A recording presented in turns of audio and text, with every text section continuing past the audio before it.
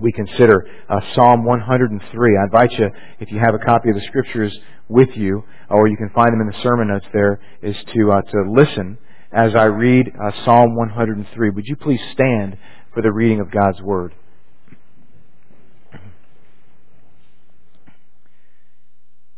Bless the Lord, O my soul, and all that is within me.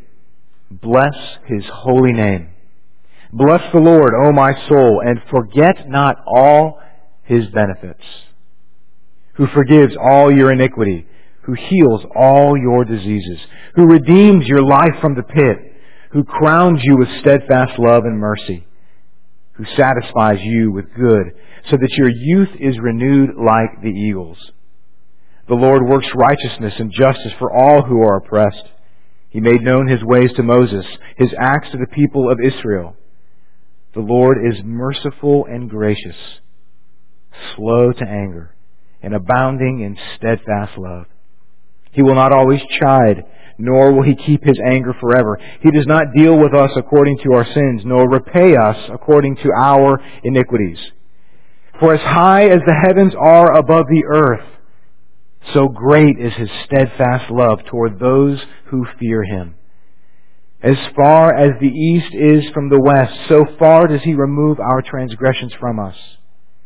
As a father shows compassion to his children, so the Lord shows compassion to those who fear Him. For He knows our frame. He remembers that we are dust. As for man, his days are like grass. He flourishes like a flower of the field, for the wind passes over it and is gone, and in its place knows it no more. But the steadfast love of the Lord is from everlasting to everlasting on those who fear Him, and His righteousness to children's children, to those who keep His covenant and remember to do His commandments. The Lord has established His throne in the heavens, and His kingdom rules over all. Bless the Lord, O you His angels, you mighty ones who do His word, obeying the voice of His word. Bless the Lord, all His hosts, His ministers who do His will. Bless the Lord, all His works in all places of His dominion. Bless the Lord, O my soul. Father, we give You praise and thanks for Your word. Speak to us now in Jesus' name. Amen. You may be seated.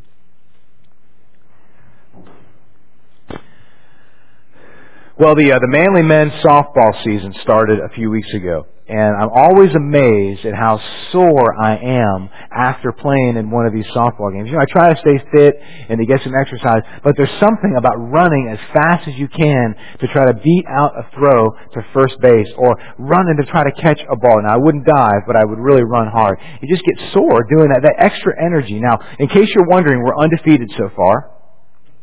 Now, after counting runs and the one-loss record, we're not doing so great, but we're undefeated in terms of having fun, okay? When I was much younger, I would play, I did a lot of athletics, and I exerted myself a lot more. But now, it's very rare that I run as fast as I can. When was the last time you actually ran as fast as you could run? It got me thinking about how often do I really give it all I've got? Where do I exert the most energy? Where do I have the most passion? What is it that really gets me up early in the morning, that keeps me up late at night, that I'm willing to put in the time and the energy and the passion to do? Maybe it's not with athletics, maybe it's at work or with your family.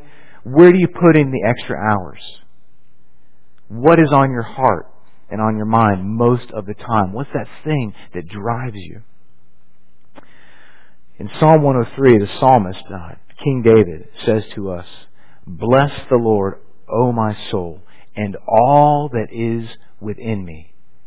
Bless His holy name." David uses a command here. He commands us to bless the Lord with all that is within us. Every single thing that we have is to bless the Lord. Your whole heart, your whole soul, your mind, and your strength, everything that is within you.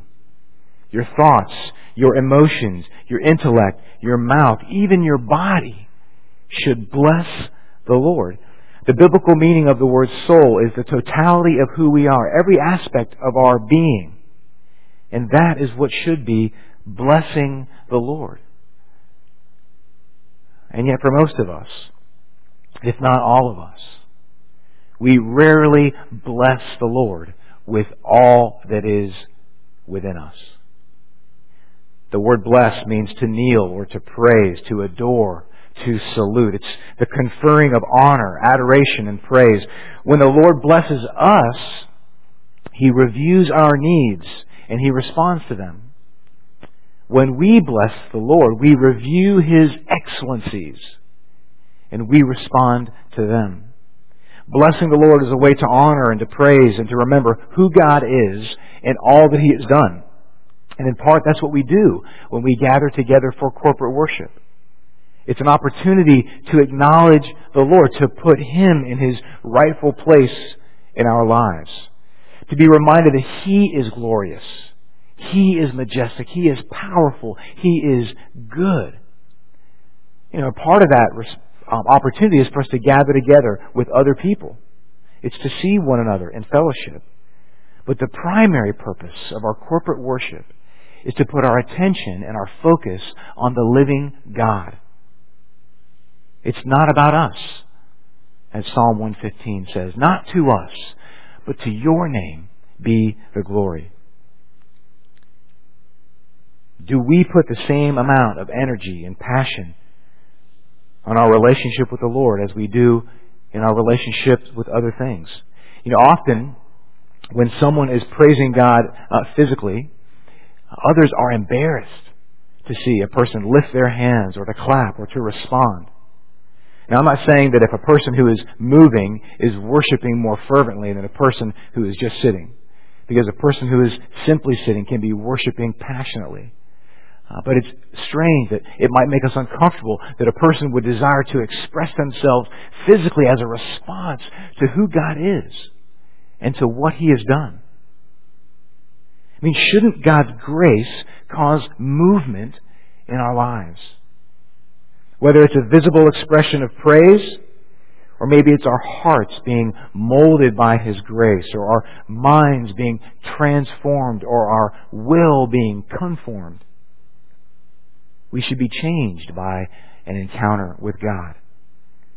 Because God's presence is here, just as God's presence is everywhere, if we aren't being changed, if we aren't being transformed by God's grace, maybe we're focused more on ourselves than we are focused on God.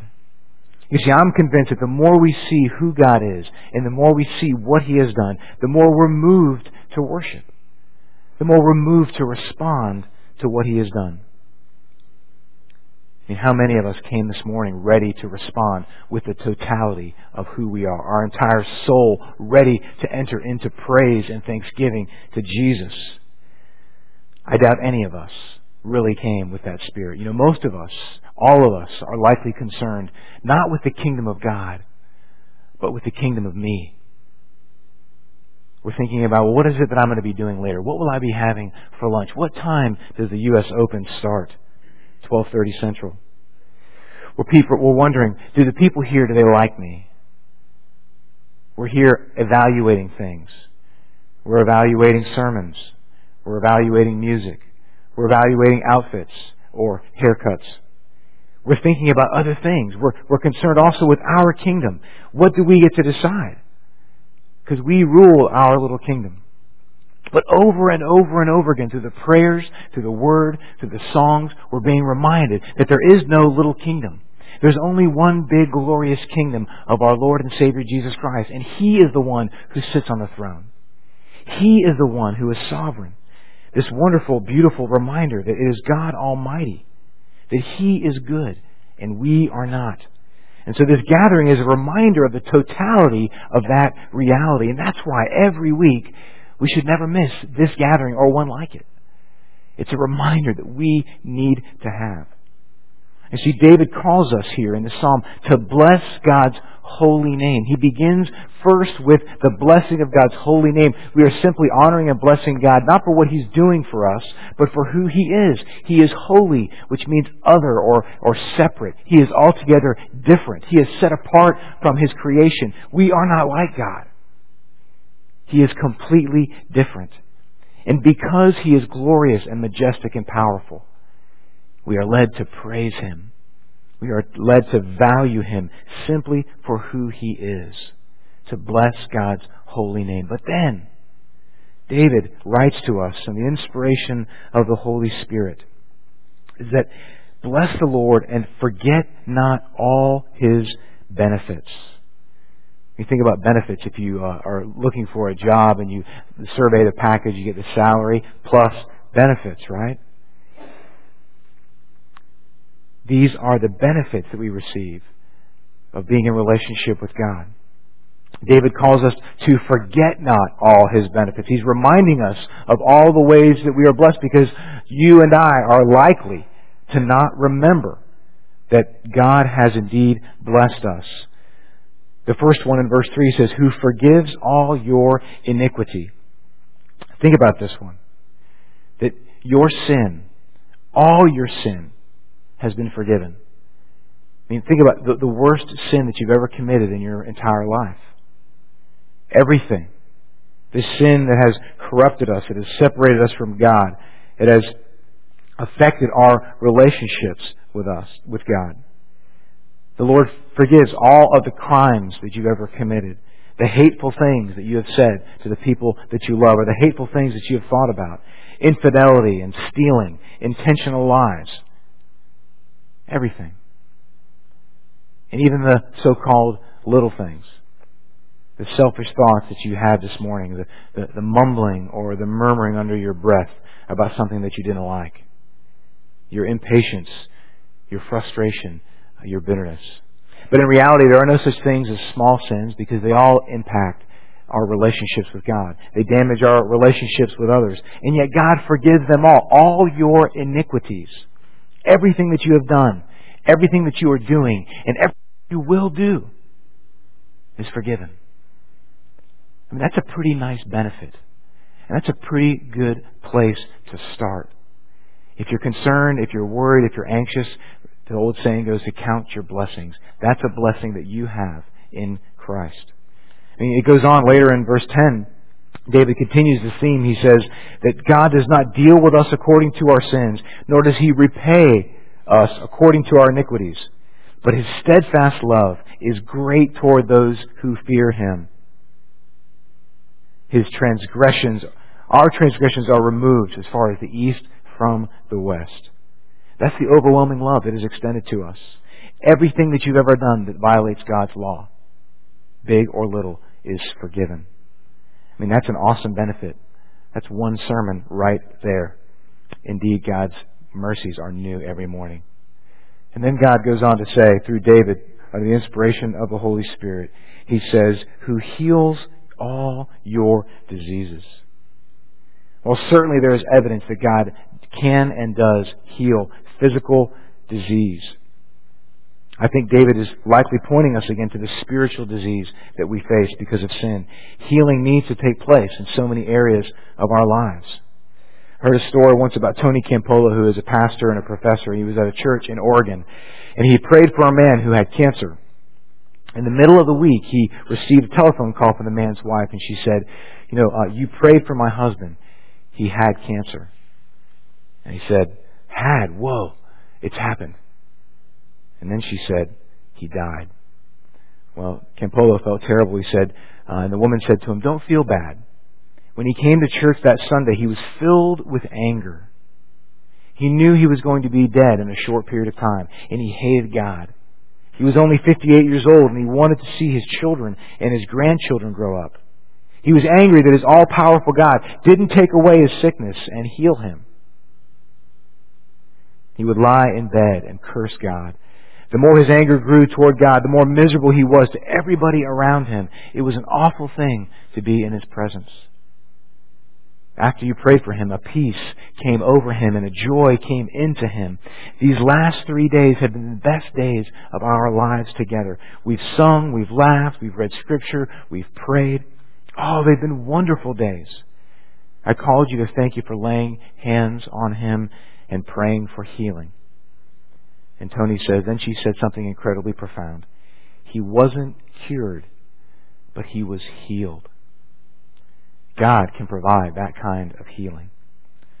We also, it says in the psalm, need to be redeemed from the pit. verse 4. We are stuck, mired in sin, unable to crawl out of this pit, this deep, dark hole. Only the Lord can come in and draw us out. I read a few months ago about this cave, a prehistoric cave that was found, and there were all these prehistoric skeletons. But as they examined all the skeletons in there, what they realized that they were only carnivores. And it was actually a big hole in the ground, and then what would happen, they believe, is that a carnivore would be searching for some kind of prey, and they would go down and they would smell something in this hole, and they would dump down in to get it, but then they would never be able to get out. They'd be trapped down inside that pit. And so while they might have a meal in there, because something was in there, then they would starve to death. And then that smell would attract something else to come down and in there, and they would be stuck. Well, in the same way, it's like we are people that are searching for something. We're trying to find something. We're looking, and we want something. We have a taste for something, and so we pursue it, but we get stuck down into this pit, and we can't get out. But the Word says that we are redeemed from the pit. Because you see, God has intervened. Instead of leaving us for dead, mired in sin, God crowns us with steadfast love. What a turnaround there in verse 4. Redeemed from the pit and crowned with steadfast love and mercy. And steadfast love is that powerful word hesed that we talked about so much in our study on the book of Ruth. That ever-loving kindness that God extends to His covenant people. Those who love Him, He satisfies, it says, with good.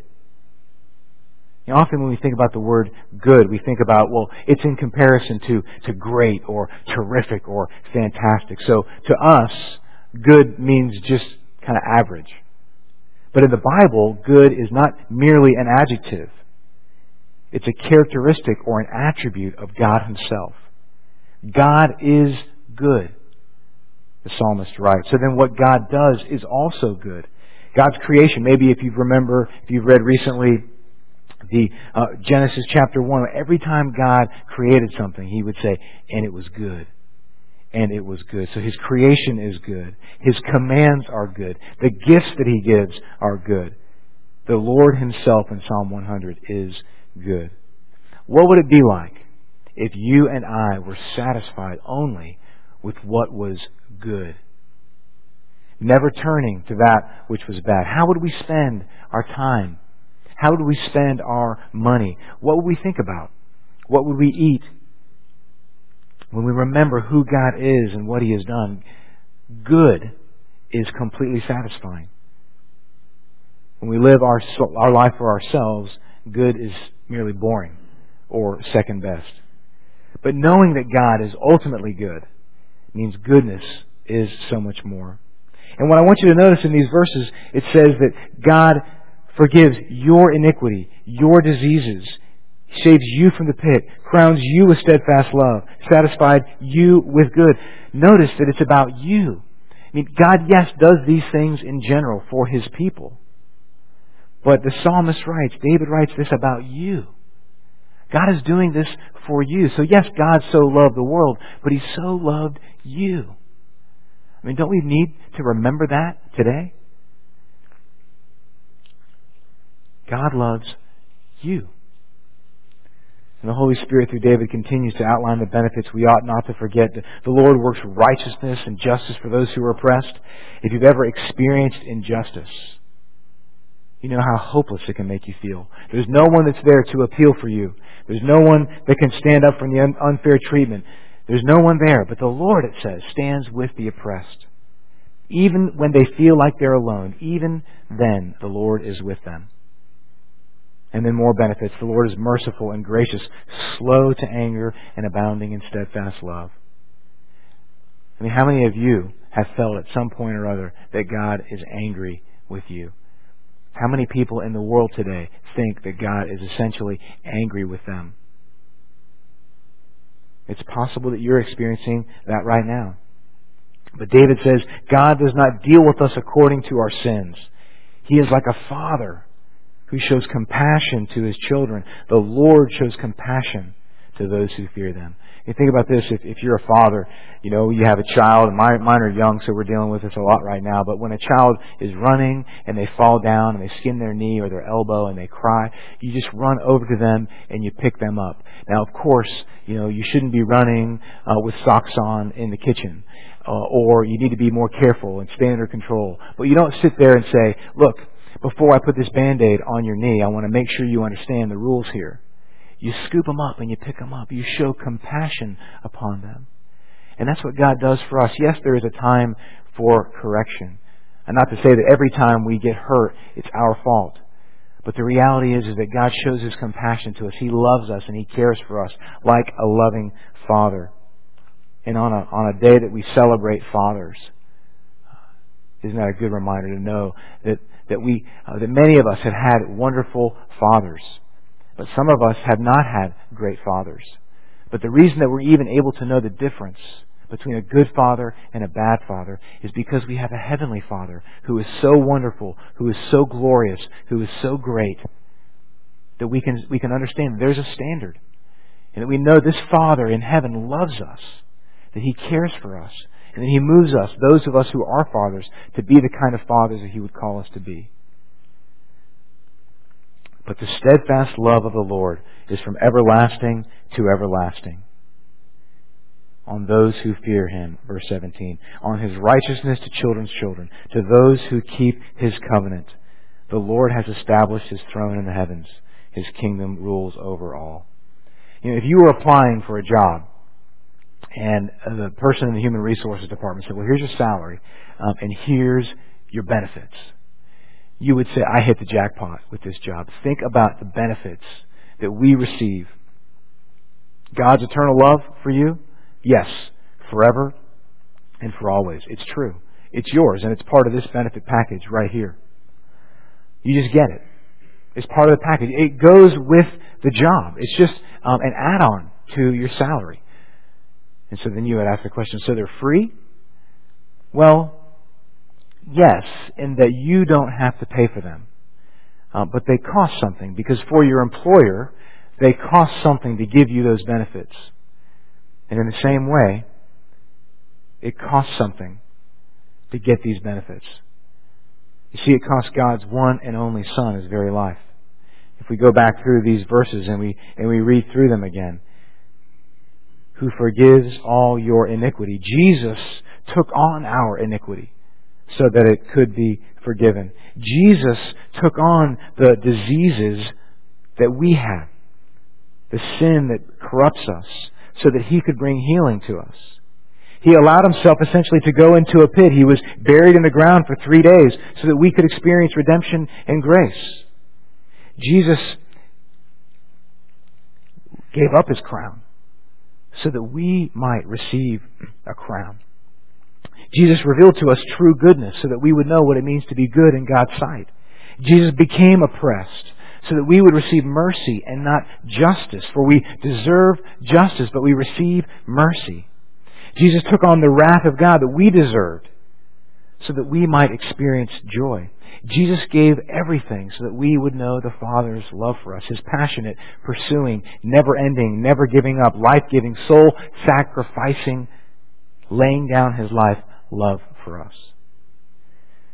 Dr. Thomas Lambie was a missionary, a medical missionary in Ethiopia, and after some time he was there, he wanted to buy some land to build a mission station. But there was a law in Ethiopia that said no land could be sold to foreigners. But because Dr. Lambie had such a great love for Christ and for the Ethiopians, he gave up his American citizenship and became an Ethiopian citizen. And then he was able to buy the properties he needed for his work. Well, eventually the United States government restored his citizenship. But we think about this great act of sacrifice, willingness to give up his citizenship for the sake of others. We think about this, the Lord Jesus Christ gave up His own citizenship in heaven so that we would be able to experience relationship with God. And in light of that kind of self-sacrificing love, we praise Him, we worship Him, we exalt Him, we glorify Him. And that's why we bless the Lord with all our soul and all that is within us. We bless His holy name. Will you pray with me?